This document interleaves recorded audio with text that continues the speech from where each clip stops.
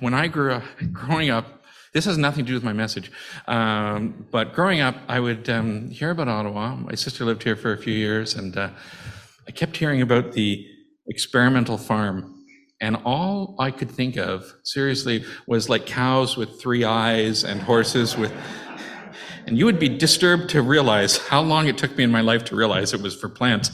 And I was well past childhood before I realized, oh no, they're not experimenting on animals. Anyway, so that's, I think of that. I know it's nearby here. Every time we come to Readaview, I think, I remember when I thought there were 3-eyed cows and 3-eyed cows in Ottawa. Anyway, I've been asked to speak on, I guess you're going through your statement of faith on Sundays, and I was asked to speak on future things, which obviously is a huge topic. So Brian said I could speak till 2 or 3. I was going to actually complain about this being a large topic and other people getting short ones. And then I looked through the statement of faith and realized they're all huge topics. So I don't have anything particularly to complain about, but it is surely an important topic. And, we'll mention this a bit later, but sometimes it kind of gets maybe relegated to the idea of it's just kind of esoteric and it's not really important. It's not really practical. It's fascinating, but it's not, it's almost like it's not spiritual. It's just details. But I hope we'll see today that it isn't just details, that it really is important. It really is something that the Lord wants us to take seriously and to value from the scriptures. So I think I have, if I do this properly, this is what's in your statement of faith concerning future things. And we're going to hopefully touch on most of those things. But like I said, obviously, it's a massive topic and it goes on for eternity. And hopefully the message won't, but we have to kind of skip through very high level a few of these items. So let's pray and then we'll think a bit about this topic. Our Father, we're thankful for the chance to get together. We thank you for the joy it is to sing these songs concerning the Lord Jesus and concerning his plans and purposes. We thank you for the meeting earlier to remember him. We thank you now for the time in front of us to look into the Word of God together. And we would pause and just be grateful that we have the Word of God, that you haven't left us in this dangerous and dark and uncertain world. You haven't left us to our own devices. You haven't left us to guess. You haven't left us to come up with our own ideas about what's right and wrong and about God and about eternity and about salvation. But you have given us something certain and sure, the Word of God. And so we are grateful for that. We ask that as we look into it now, you would give further help by your Holy Spirit to open our minds and hearts and lives to what is written here, and that you would enlighten us and change us by the Word of God, so that we might be drawn closer to your Son. And we pray in his name. Amen. I have 3 kind of parts to the message. I want to talk about very quickly some dangers we face when we discuss this topic. And then secondly, what is just a very brief overview of what the Bible gives to us as what's in store in the future, what events are upcoming. And then thirdly, I want to close with just talking about why this is important to talk about, why it's not just kind of interesting details, but why it's actually going to be, and why it's relevant in our lives. So I have a few dangers to avoid. One is you have to avoid obsessing on this topic. That's an easy thing to do. Some people, they just get into prophecy, and it's very fascinating. It's interesting. There's lots to learn. It's all good, but sometimes they can get too into prophecy, and it's like it's the only topic in the Bible for them. And that's something maybe we want to avoid. We want to avoid the opposite extreme, which is ignoring it. And maybe, like with always these extremes, one tends to produce the other. People get turned off by someone who's obsessed, and they just now never want to talk about prophecy. They say there's no point, it's all, and whatever. Like, there is a point, and it is worth talking about. And like so much in the Christian life, we need balance. We need to avoid these extremes. Another one that if you've ever heard much talk about prophecy, probably not, you don't have to worry about it, Readaview, but if you went to the Certainly, if you went to YouTube and started looking up Bible prophecy, you would find there is a wild amount of speculation. And it's, I'm sure, very fascinating, but it's not profitable. And it brings a lot of discredit upon Christianity, because you have people up there making these statements as if they're biblical.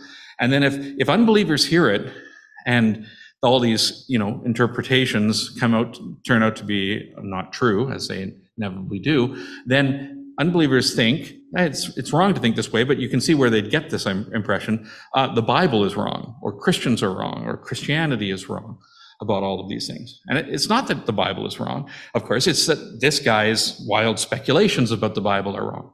And so if you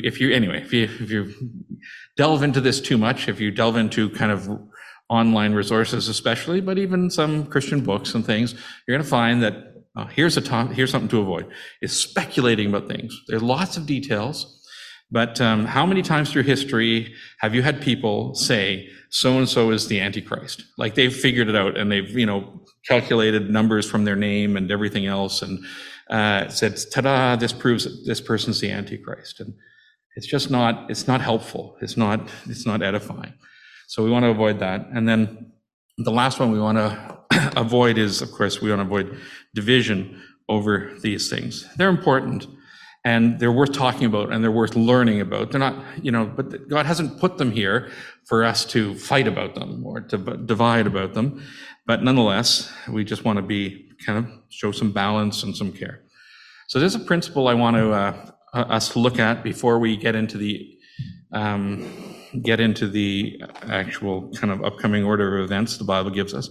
But I'll read you a verse, a very well-known verse from Isaiah 9. You'll forgive me for not reading this at Christmas time, but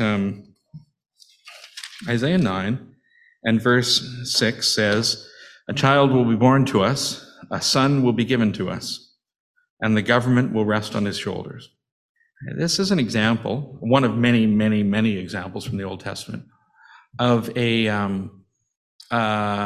something the Old Testament does without apology. And that is, it compresses the two comings to the earth of the Lord Jesus into one verse or one sentence. That's what's happened here. A child will be born to us, a son will be given to us. That's talking about Christ coming as a baby in the incarnation to Bethlehem, and the government will rest on his shoulders. That's looking forward to when he returns to set up his kingdom on the earth. Right? And it's presented there in one sentence as if it all happened together. And so there is I have a little chart, and this gives us a little diagram of, we'll get to charts in a minute, a little diagram of what we see as happening. Now, somebody's coined the term for this, the great parenthesis, but the little telescope there is picturing where the Old Testament prophet would be looking. And he's kind of looking, and he sees the cross and the crown together in his viewpoint. From his perspective, they're together. But from our perspective, we see there's a great valley between the two. There's a lot of space between those two things. And that's what's going on with these examples in the Old Testament, where the two comings of Christ are presented as being kind of in the same sentence, or looks like they're happening at the same time. They don't see, and the prophets didn't always see, the gap between those two things. We have the benefit of hindsight and further revelation from the Bible, so we're living in the great parenthesis. So of course our perspective is different. We would look back to see the cross and forward to see the second coming. But we understand the dilemma that they were facing. This is such a big dilemma, in fact, that a lot of Jewish people were in scholars, serious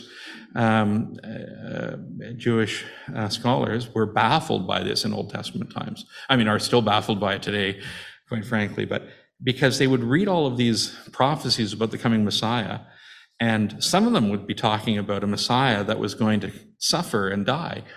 And some of them would talk about a Messiah that was going to overcome all their enemies and reign in glory.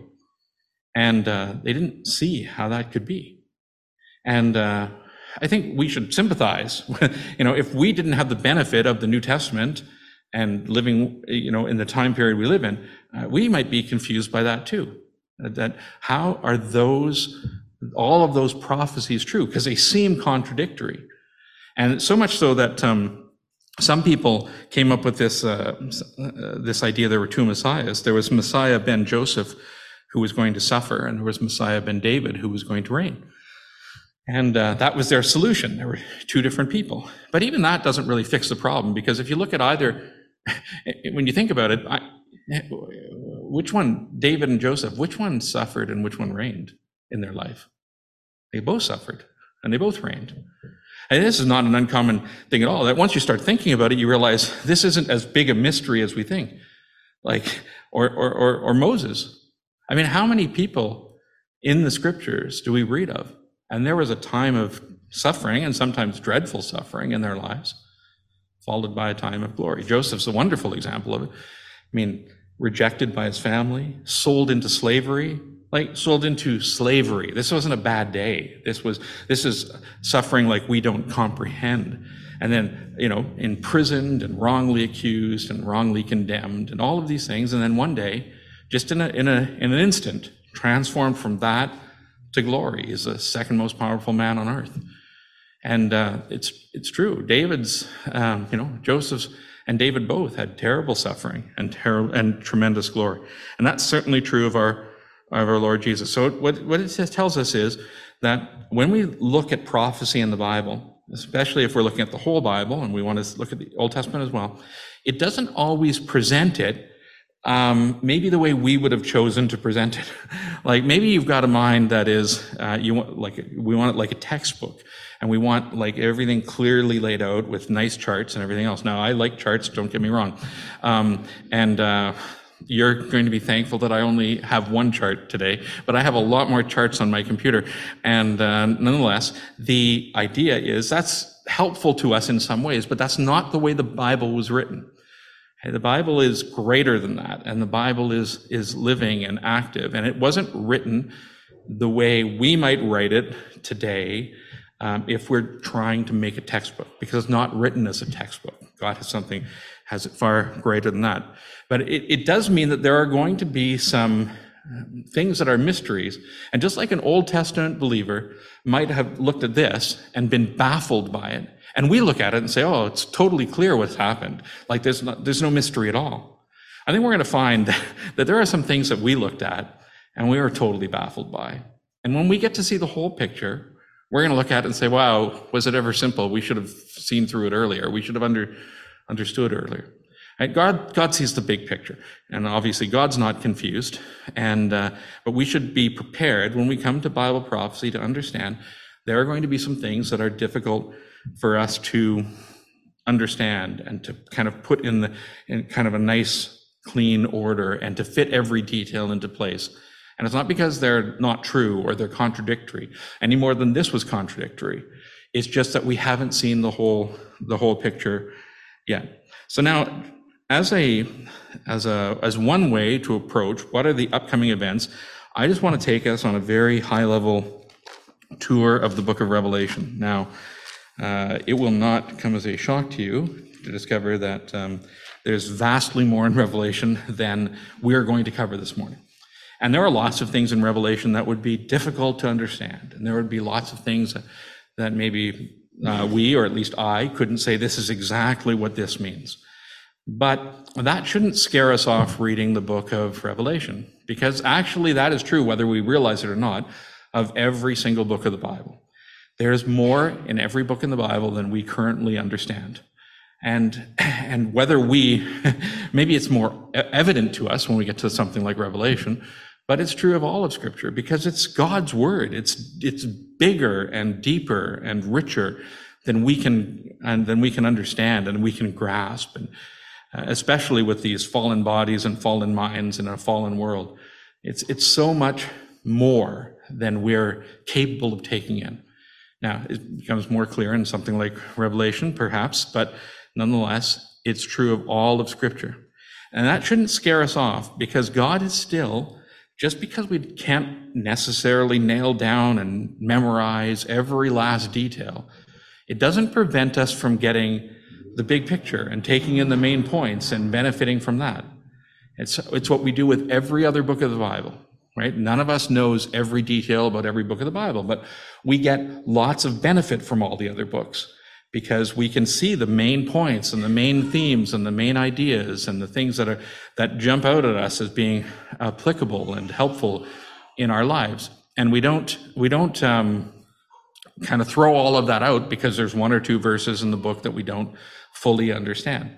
So I would encourage us to think like that about the book of Revelation. What we're going to do today is we're going to take a very simple overview of the book because it is largely, not entirely, but it is largely laid out chronologically as an outline of future events. Now, we're going to, one of the nice things about just having to do an overview is I get to skip all the hard parts. But I just want us to see that as a whole, it's not meant to be a confusing book, and it doesn't have to be a confusing book. The kind of the flow of it as we go through it from a high level just outlines for us very clearly the order of events of things that are to come. So, having said that, what do we have for? We have a little chart that will go along with it's my one and only chart for today, so be happy. That's going to go along with what we see in the book of Revelation. If we go to Revelation chapter 1, we would read, we're not going to read it now, but we read that the Lord Jesus appears to John. And after John sees this incredible vision of the Lord Jesus and falls down at his feet, the Lord speaks to him. And he says this in verse 19, write the things which you have seen and the things which are, and the things which will take place after these things. And that's a little overview of the book of Revelation right there. Right? He says, tell him write three things. Write the things which you have seen. That's chapter 1. John writes down the vision that he saw of the Lord Jesus. Then he says, write down the things which are. That's going to be chapters 2 and 3. That's his letter to the letters to the seven churches. And it's describing 7 actual churches who existed at that actual time and the states they were in and the problems they faced and the challenges they faced and their good points and their bad points and so on. Those are the things which are, and he's got to write those. And then he's told he's going to have to write the things which will take place after these things, which is basically Revelation 4 until the end of the book. And that's Christ's breakdown of the book of Revelation. And so what we have is John's had this vision. That's chapter 1. And in chapter 2 and 3, we have an account of the churches that existed in Christ, 7 churches that existed in John's day, and messages that Christ wanted to give them. But it's been pointed out by people who study it. There's lots of different ways you can look at those and take benefit from those 7 letters to 7 churches. They were absolutely 7 literal churches that existed at that time. But we read those letters and we see, there are churches like that all through time. Right? Like that's not just in John's day that they had a variety of churches facing a variety of struggles and needs, that's happened all through church history. And so even today in 2022, if we read Revelation 2 and 3, right, we're not one of those 7 churches. We're not exactly like one of those 7 churches. But we would go through those chapters and we'd say, well, this certainly applies to our church, and this applies to our church, and this applies to, there's benefits for us. We can see that the kinds of problems that they faced and struggled with back in, 2,000 years ago, well, those problems haven't gone away. We're still fallen people getting together and that brings some problems with it. We're still in a hostile world that's against us and is seeking to oppose everything related to Christ. And so the situations they face are going to be helpful to us all. And so those letters are helpful all through the church age, Revelation 2 and 3. Some people would go further and they would identify the 7 churches as kind of 7 different phases of church history. But regardless of whether you kind of buy into that last one, you would admit that all of those 7 churches, those letters are going to describe events and conditions and problems and challenges that we still face today in 2022. And Christ holds himself up in every case as the answer to the problems. Right? That's where churches need to look for their answers for problems. It's always going to be Christ. And so in chapters 2 and 3, we have a little a helpful description for us of the church age. Then chapters 4 and 5, John gets caught up into heaven, and he gets a glimpse of the throne room of heaven and things that are going on there. And it's helpful. It's going to be helpful to John because there's going to be a lot of chaos and destruction and evil taking place on the earth after Revelation 5. And what John gets to see before all of that happens, what he gets to see is that it is the Lamb who is unfolding world history. That this isn't things getting out of control. And sometimes we're almost guilty of thinking that. I don't think we'd ever put it into words like that. We know God isn't out of control. But it looks on the earth, or it will look on the earth. I mean, it already looks on the earth, quite frankly. So imagine what it'll be like in the tribulation. It looks sometimes like things are out of control, doesn't it? Like all of the evil and all of the chaos and all of the anger and all of the confusion and all of the warring and all of the everything, all of the division. It often looks like things are out of control, and it's going to get a lot worse in the future. Spoiler alert. So John gets to see this little glimpse into heaven and heaven's perspective on it. And we learn that heaven's not worried, and heaven isn't out of control. And not only that, we learn that it's not just that things are running amok on the earth and God has no control over it. We learn that there's a 7-sealed scroll, and the one who's opening it up and breaking seal after seal after seal is the Lamb, the Lion of the tribe of Judah. But when John turns to see who it is, he sees a lamb. And it's just a little reminder that Christ is in control. And let's not evaluate things superficially. Let's not look at conditions in the world and think, oh, things are, out of control. And some people have done that. Some people have concluded that God can't control what's going on, or God doesn't care about what's going on, or whatever. But it's just because they're looking superficially at things. And so John sees this. Now, there's something that is extremely odd that happens in the book of Revelation at this point. And that is this, that from the book of Acts, chapter 2 on, a major theme of the whole New Testament has been the church. Okay, it is there letter after letter after letter written to churches, or written to individuals telling them how to behave in churches, and the revelation of how the church began and how the church grew and how the church behaved and how the church functions. And it's all about the church. And we get to the book of Revelation, and we see that in the opening chapters, when Christ has his final message to send to mankind, what he starts with is telling John about the churches. And he cares about the churches. And when we get to Revelation 19, we're going to see the church. And we're going to see the church plays a major role in Revelation 19 and 20 and 21 and 22. But from Revelation 6 to 18, there is not a single reference to the church. It's just poof, it's gone. It's disappeared. Now, some people might be very confused by why that is, but I don't think we're confused by why that is, right? It's not mentioned because what we're looking forward to, and what many of our songs were about this morning, what we're looking forward to, the next event on God's timetable prophetically, is what we call the rapture.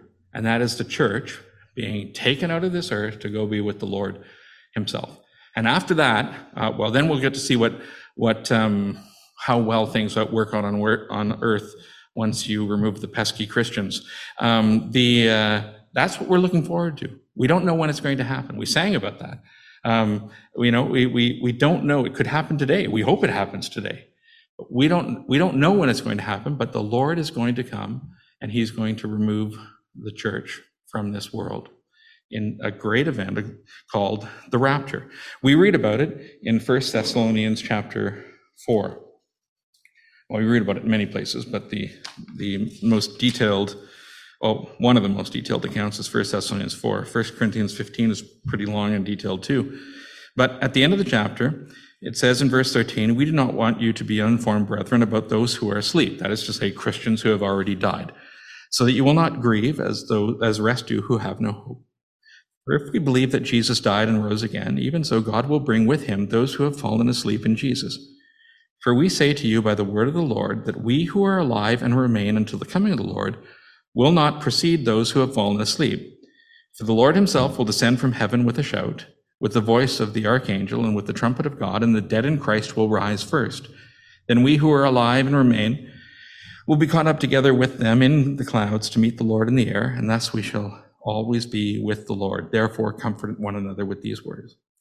He's telling the Thessalonians that this is what we have to look forward to, that the Lord is going to come to the sky, and there'll be this great shout and trumpet, and the dead in Christ, those Christians who have died, will be caught up. They'll rise first. They'll be caught up to the Lord. And then we who are alive and remain, any Christians who haven't died yet, who are still on the earth, will be caught up together to meet them in the clouds.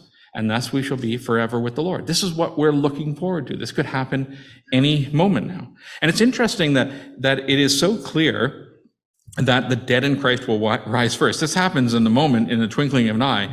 And yet God is very clear that the dead in Christ will rise first. And it's not just here that he's clear about it. If we can read in 1 Corinthians 15, when he's going on about this as well at length, we read it described this way in verse 54. When this perishable will have put on the imperishable, and this mortal will have put on immortality, then will come about the saying that is written, death is swallowed up in victory. O death, where is your victory? O death, where is your sting? And that's not, and that's a duet. What it's saying is all of the dead in Christ, where it looked like death won, right? They died. Surely death won. They will rise in transformed bodies to be forever with the Lord, right? Unending life. And they will be able to say, "O death, where is your victory?" It looked like you had a victory. Well, where's your victory now? And then all of the Christians who never died will be able to say, "O death, where is your sting?" We didn't even feel the sting of death. And this is, you can turn back. When Christ meets, we won't turn there now, but when he goes to see Mary and Martha after Lazarus has died, and he talks to Martha, he outlines this same order of events. The dead in Christ will rise first. And then we who are alive and remain will be caught up together with them in the clouds, and thus will be forever with the Lord. And this is what we are looking forward to. And I'd encourage us to just think for a second, how often do I look forward to that? Like, do I get up in the morning and say, perhaps it's today? Like, I hope it's today, Lord. This should be a motivating factor in the life of the Christian. And so this is something which we've termed the rapture. But it talks about when the church is caught up out of this world, just like John was caught up to heaven in Revelation 4. And now the world continues, but the world is continuing without this restraining influence that the church brings. And we get to see what happens after that. Okay, so that's why from Revelation 6 through Revelation 18, the church, which has been kind of a pervasive subject from Acts 2 on, the church all of a sudden is gone. It's just not there. It's there in the opening chapters of Revelation. It's there in the closing chapters of Revelation. It fills the rest of the New Testament. But in Revelation 6 to 18, there's no church at all, because there isn't a church on the earth at that time. The church has been caught up to be with the Lord in the clouds. And that's we've got a little example, a little diagram of that on our chart, the little kind of U-shaped arrow. After that, in Revelation, so that's gotten us up to Revelation 5. In Revelation 6 through 18, we have outlined for us a period of time which we've called the tribulation. It is a series of judgments that are poured out on this earth, and the main ones are the seal judgments, and then the trumpet judgments, and then the bowl judgments, and they have different natures, and it's intriguing. Some people have pointed out, some are problems that man brings on the earth, and some are problems that the devil brings on the earth, and some are problems that God brings on the earth. But it's judgment after judgment after judgment. And I'll tell you, the world gets to see what it's like to have things their own way. And first they thought they got rid of the Son of God, and now there's no pesky church around. And at first, it will seem to them like things are going quite well, thank you very much. they're going to think that they've finally got things under control the way they like them. We've gotten rid of all the trouble causers, and they're not here, and we just get to run things like we want. We just get to have our own way. Now, a Christian would know that having it our way is the whole problem, right? All we like sheep have gone astray. We've turned every one of us to our own way. We're back in Israel. There was no king in Israel in the time of the judges. Everyone did what was right in his own eyes. Like, it seems like it's going to be good, and it is complete disaster. And it might take a few days or a few years for that to work itself out. But when man gets his own way on the earth, throwing away God's word and God's will and God's desires and God's wishes, when man gets his own way, boy, it is going to be a complete and total nightmare. It deteriorates. We see a rapidly unraveling world in those chapters, Revelation 6 through 18. And it all starts seemingly nice. It starts with promises of peace and prosperity, and everything's going to be good. And very quickly, there's poverty and famine and pestilence and disasters people talk about natural disasters now. There's going to be natural disasters like they've never seen coming in the tribulation. And so this is what's going to happen in Revelation 6 through 18. And so we've got that up there, the tribulation, really about halfway point of the tribulation. It's described a number of different ways. We're told the tribulation is 7 years long, and we're told that after 3.5 years or 42 months or 1,260 days, there's going to be a time of great tribulation. And a halfway point in the tribulation, that's when the kind of gloves come off. And Israel, who had a promise of security, well, the beast turns on Israel, and there's persecution of Israel. And really those last 3.5 years are unlike anything the world has ever seen. The world's seen some pretty horrible things, by the way. So to think that there's a time coming that will make all of the sufferings of past ages look like nothing is really, I can't comprehend it. I can't enter into it. But it's going to get bleak and appalling and miserable like this world has never known. So much so that if the Lord says, if those days had not been cut short, if the Lord didn't take it upon himself to intervene, no one would survive. It would be the end. But of course, the Lord does come and intervene. So if we turn to Revelation chapter 19, and we haven't read all the details of the tribulation in those intervening chapters, although it's most of the book of Revelation is showing what it's like when he gets his own way. In Revelation 19, we have this tremendous record of what happens after those days. It says, after these things, I heard something like a loud voice of a great multitude in heaven saying, Hallelujah, salvation and glory and power belong to our God, because his judgments are true and righteous. For he has judged the great harlot who is corrupting the earth with her immorality, and he has avenged the blood of his bondservants on her. And a second time they said, Hallelujah. And this will go on, verse 4, Amen and Hallelujah. And then down to verse 6, Hallelujah, for the Lord God, the Almighty, reigns.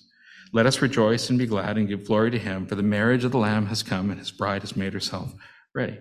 You know, these are all the hallelujahs in the Bible. They're all saved for this. And there are some pretty great events before this, and there will be great events after this, aren't they? Like the resurrection of Christ was a pretty great event.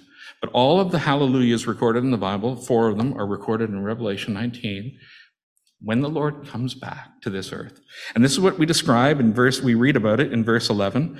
There's the marriage supper of the Lamb, which is the bride of Christ, the church. But it says, I saw heaven opened, and behold, a white horse, and he who sat on it is called Faithful and True, and in righteousness he judges and wages war.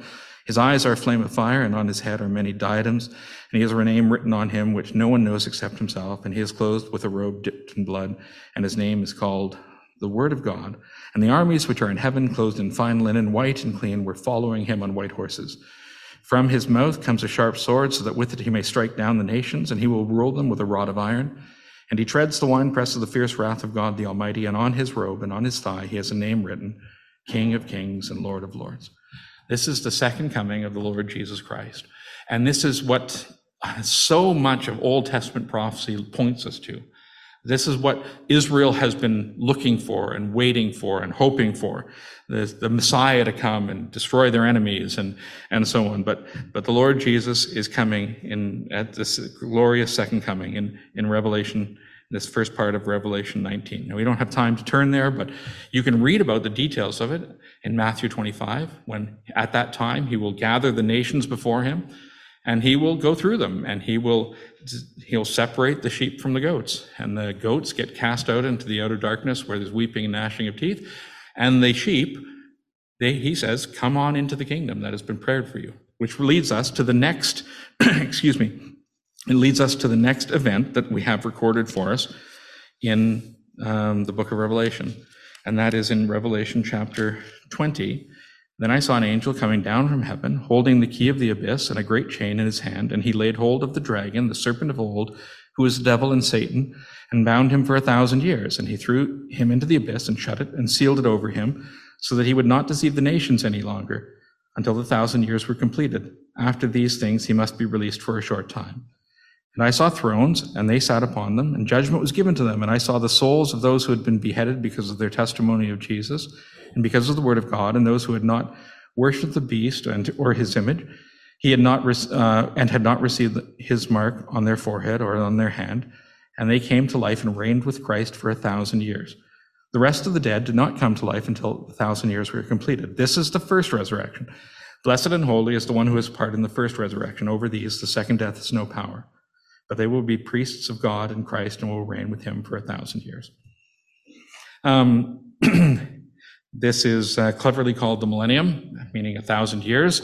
You can guess why it's called the millennium when you read that, because over and over and over again, almost like God wanted to make the point that it really was 1,000 years, he says it's 1,000 years in this passage. And he says there's going to be a resurrection of the just at the beginning of this.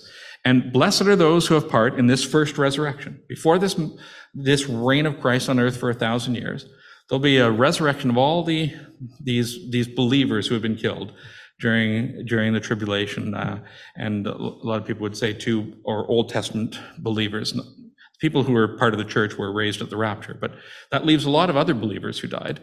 And these people are raised, and they reign with Christ for 1,000 years. Now there's another resurrection, it says, at the end of the tribulation.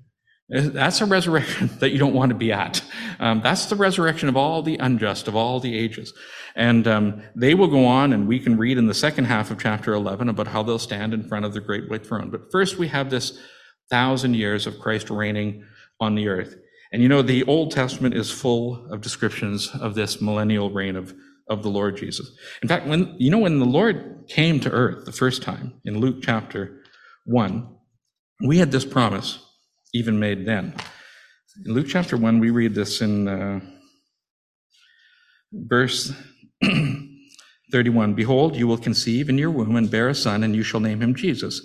He will be great, and will be called the Son of the Most High, and the Lord God will give him the throne of his father David, and he will reign over the house of Jacob forever, and his kingdom will have no end. It says, he's going to reign on David's throne.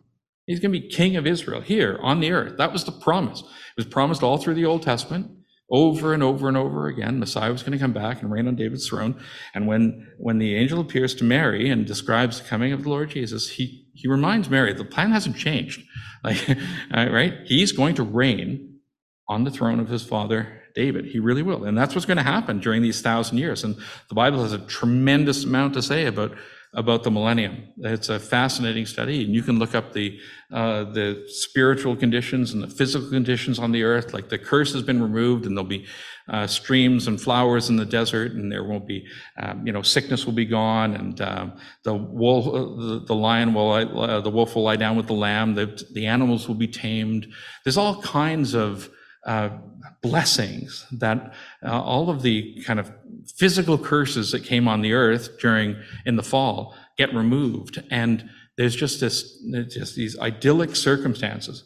Now everyone gets to live in Edenic-like conditions, not just Adam and Eve who messed it up.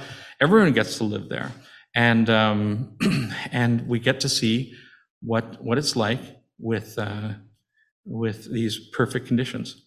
Perfect government too, when the Lord Jesus is reigning on the earth. I mean, it doesn't matter what country you're in or who's in power.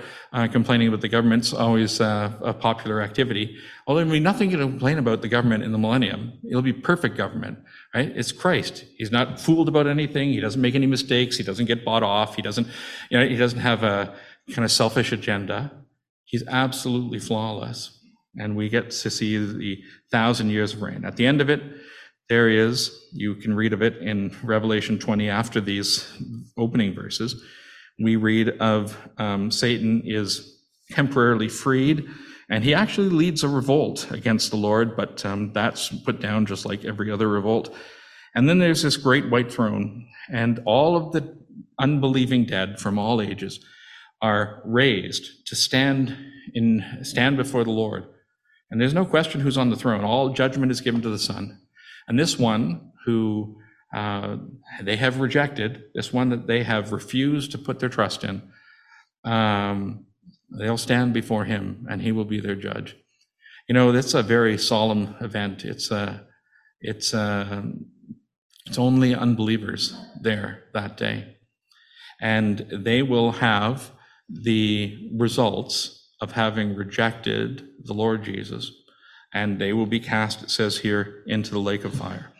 And that's eternal. That's not, Tony Martin calls it global warming, an inconvenient truth, but it's, the heaven and earth are fled away, this old heaven, this old earth gone, and God gives us a new one where righteousness dwells.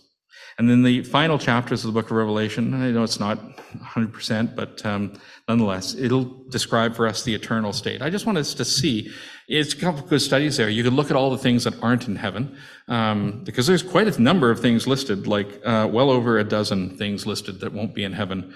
But it's a great little description. And then Revelation 22, I just want to read the opening verses of that.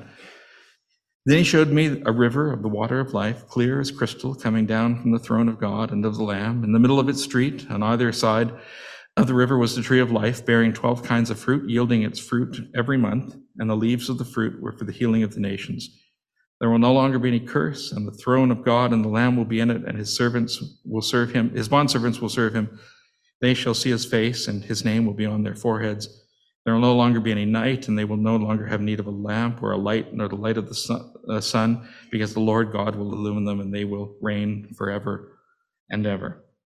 Lots of things that aren't there, if you read in the previous chapter as well. No tears or mourning or crying or pain or death or the curse or all of those things.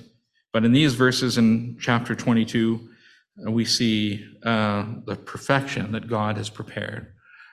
And it's perfect satisfaction, a river of the water of life, clear as crystal, perfect sustenance. And on either side of the river was the tree of life, a perfect environment. There shall be no longer any curse. Perfect government, the throne of God and of the Lamb were in it. Perfect service, his bondservants shall serve him.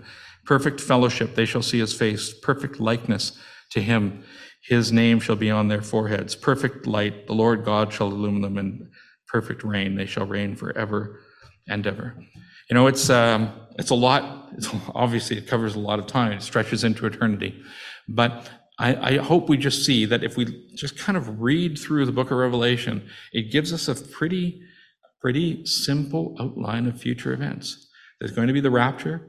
After that, there's going to be this terrible time on earth called the tribulation. Then the Lord Jesus will return and set up his kingdom.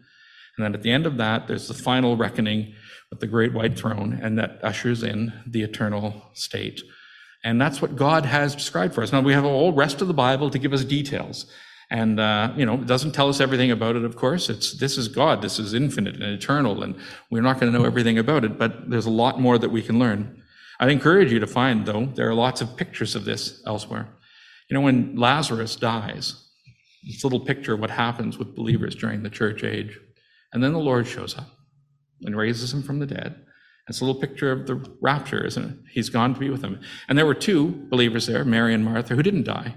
And they got to go be with the Lord too. And by chapter 12, They're all together with the Lord in this wonderful feast, and there's perfect service and worship and fellowship that's going on in chapter 12. It's a little picture of this outline of the coming events. Now, I know we've gone a tiny bit over. We will not spend too much time on why it's important, but I'll say this. There are a few reasons why we have that it's important. I said earlier, some people say, this is just details. I want to do something important. I want to serve the Lord. Okay? The problem with that is it's no good trying to be more spiritual than God. God put this in the Bible. And not only did he put it in the Bible, he devoted an awful lot of Bible real estate to it. So when we kind of say prophecy is important, it's not, like, I don't know who we think we're accusing, but we're accusing God, right? We're saying, God, you didn't need to put all that stuff in the Bible. It's unimportant stuff. As spiritual people, we can ignore it all and just get on with the important things. That's not what we want to say. God, there's a tremendous amount of the Bible is Bible prophecy. So it's clearly something that's important to God, and therefore, if we're spiritually minded, it should be important to us. It says something to us about how we interpret the Bible and how we handle the Bible. You could look at Bible prophecy, and they're largely concerned with, there are other things, but for the most part, it's concerned with either the first coming or the second coming of the Lord Jesus. And the vast majority of Bible prophecy will fall into one of those two things. And we have, in the first coming of the Lord Jesus, we get to see how God fulfilled those prophecies. When he said he was going to come to Bethlehem, what did he mean? Did he mean that the Lord Jesus was going to be born in just some kind of out-of-the-way, insignificant town? Or he actually meant he was going to be born in Bethlehem, right? Like, he meant it literally. In fact, when he said he was going to come from Bethlehem and Nazareth and Egypt, even though it seemed like that couldn't possibly be, he meant all of them literally. And all of them were true. And all of these things about his first, when he said he's going to be betrayed for 30 pieces of silver, he meant he's going to be betrayed for 30 pieces of silver. That's it, exactly. And this is how God has shown us already how we interpret Bible prophecy. Like, it's not all code. It's not all supposed to be mysterious and infinitely plastic and elastic in how we interpret it.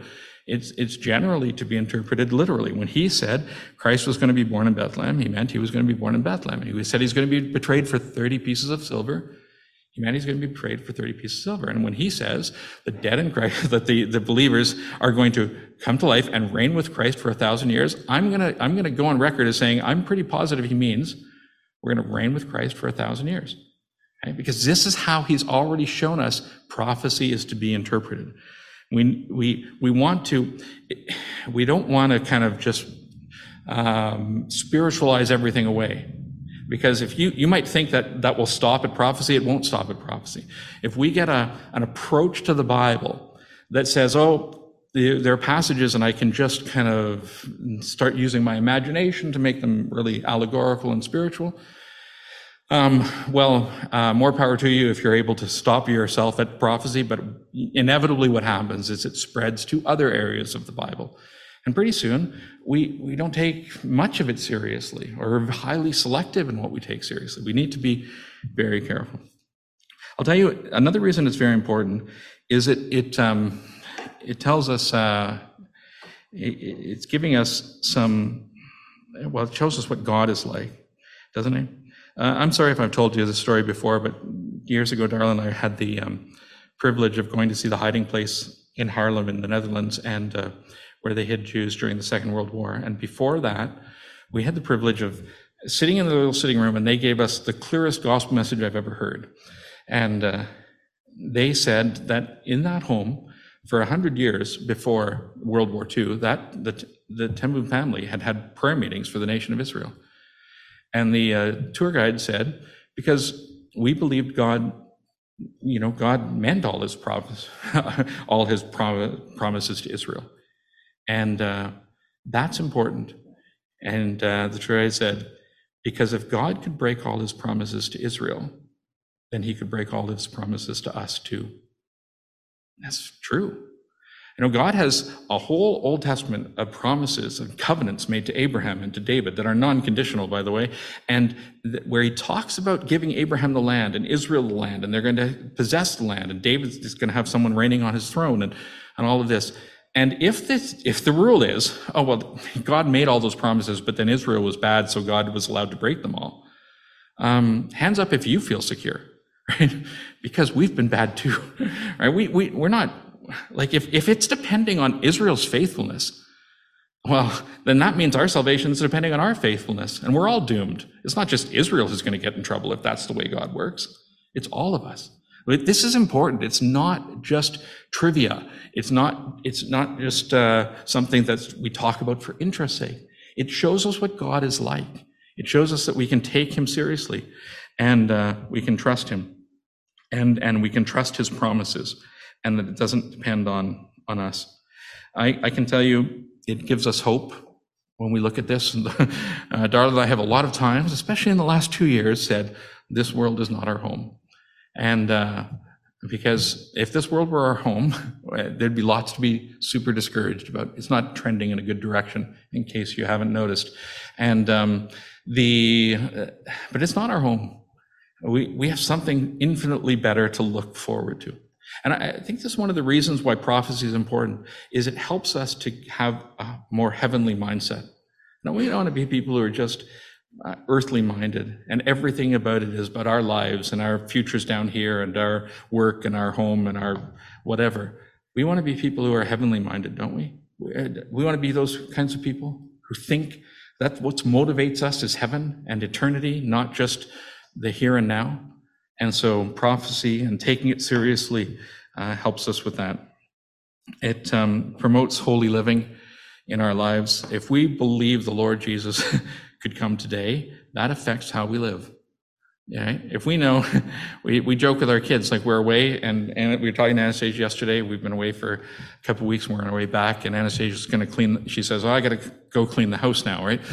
Because parents are coming home tomorrow, so I've got to get the house ready for that. But there's something about that in our lives. If the Lord had said, told us today He was coming back, you know what? Sad, like to my discredit anyway, and maybe many others as well, we'd say, okay, well, I can take it easy until kind of close to that day, and then I can get moving. But if we take seriously the Lord could back at any time, that's going to affect how we live, and it's going to, you can say, well, I don't maybe have the rest of my life, whatever that means, to witness to so-and-so, or to encourage other Christians, or to things. I don't know how much time we have, so we should be busy now. And I'll just say the last reason I have is Revelation 19:10, and that is, it says the testimony of Jesus is the spirit of prophecy. That there is a way in which there are things we learn about the Lord Jesus through prophecy that we won't learn other ways. And if we just kind of ignore prophecy, then we're cutting ourselves off from so much there is to know and learn about him. And if we love the Lord Jesus, we're going to want to know more about this. Well, thank you for your patience. I will close with a quote from C.S. Lewis. I don't know how many of you have read the Narnia books, but at the end of the last battle, I mean, it's an allegory, and and it's giving this little allegorical representation of them leaving time and going into eternity. And he describes it this way. It says, "And for us, this is the end of all the stories, and we can most truly say that they all lived happily ever after. But for them, it was only the beginning of the real story. All their life in this world, and all their adventures in Narnia, had only been the cover and the title page. Now at last, they were beginning chapter 1 of the great story, which no one on earth has ever read, which goes on forever, and in which every chapter is better than the one before." Let's pray. Our Father, we thank you for your plan for the ages. And we just see little bits of it, Lord. And we know that one day you'll when we go to be with the Lord Jesus, we'll see more, and we'll just appreciate it more and more with the more we get to know about it. But we thank you that in this chaotic world, we know the God who rules over all. And we know that it is heaven that rules. It's not us. It's not the world. It's not the devil. It is heaven that rules. And we're so grateful for that. We thank you for giving us a part in it. And we pray that we will live in light of eternity, that we would be grateful for your plans and purposes, and that we would be people who are looking forward to the return of the Lord Jesus. We pray it will be soon, and we pray that you'd help us to live in such a way that when he returns, he can say to us, "Well done, good and faithful servants." We pray in his name. Amen.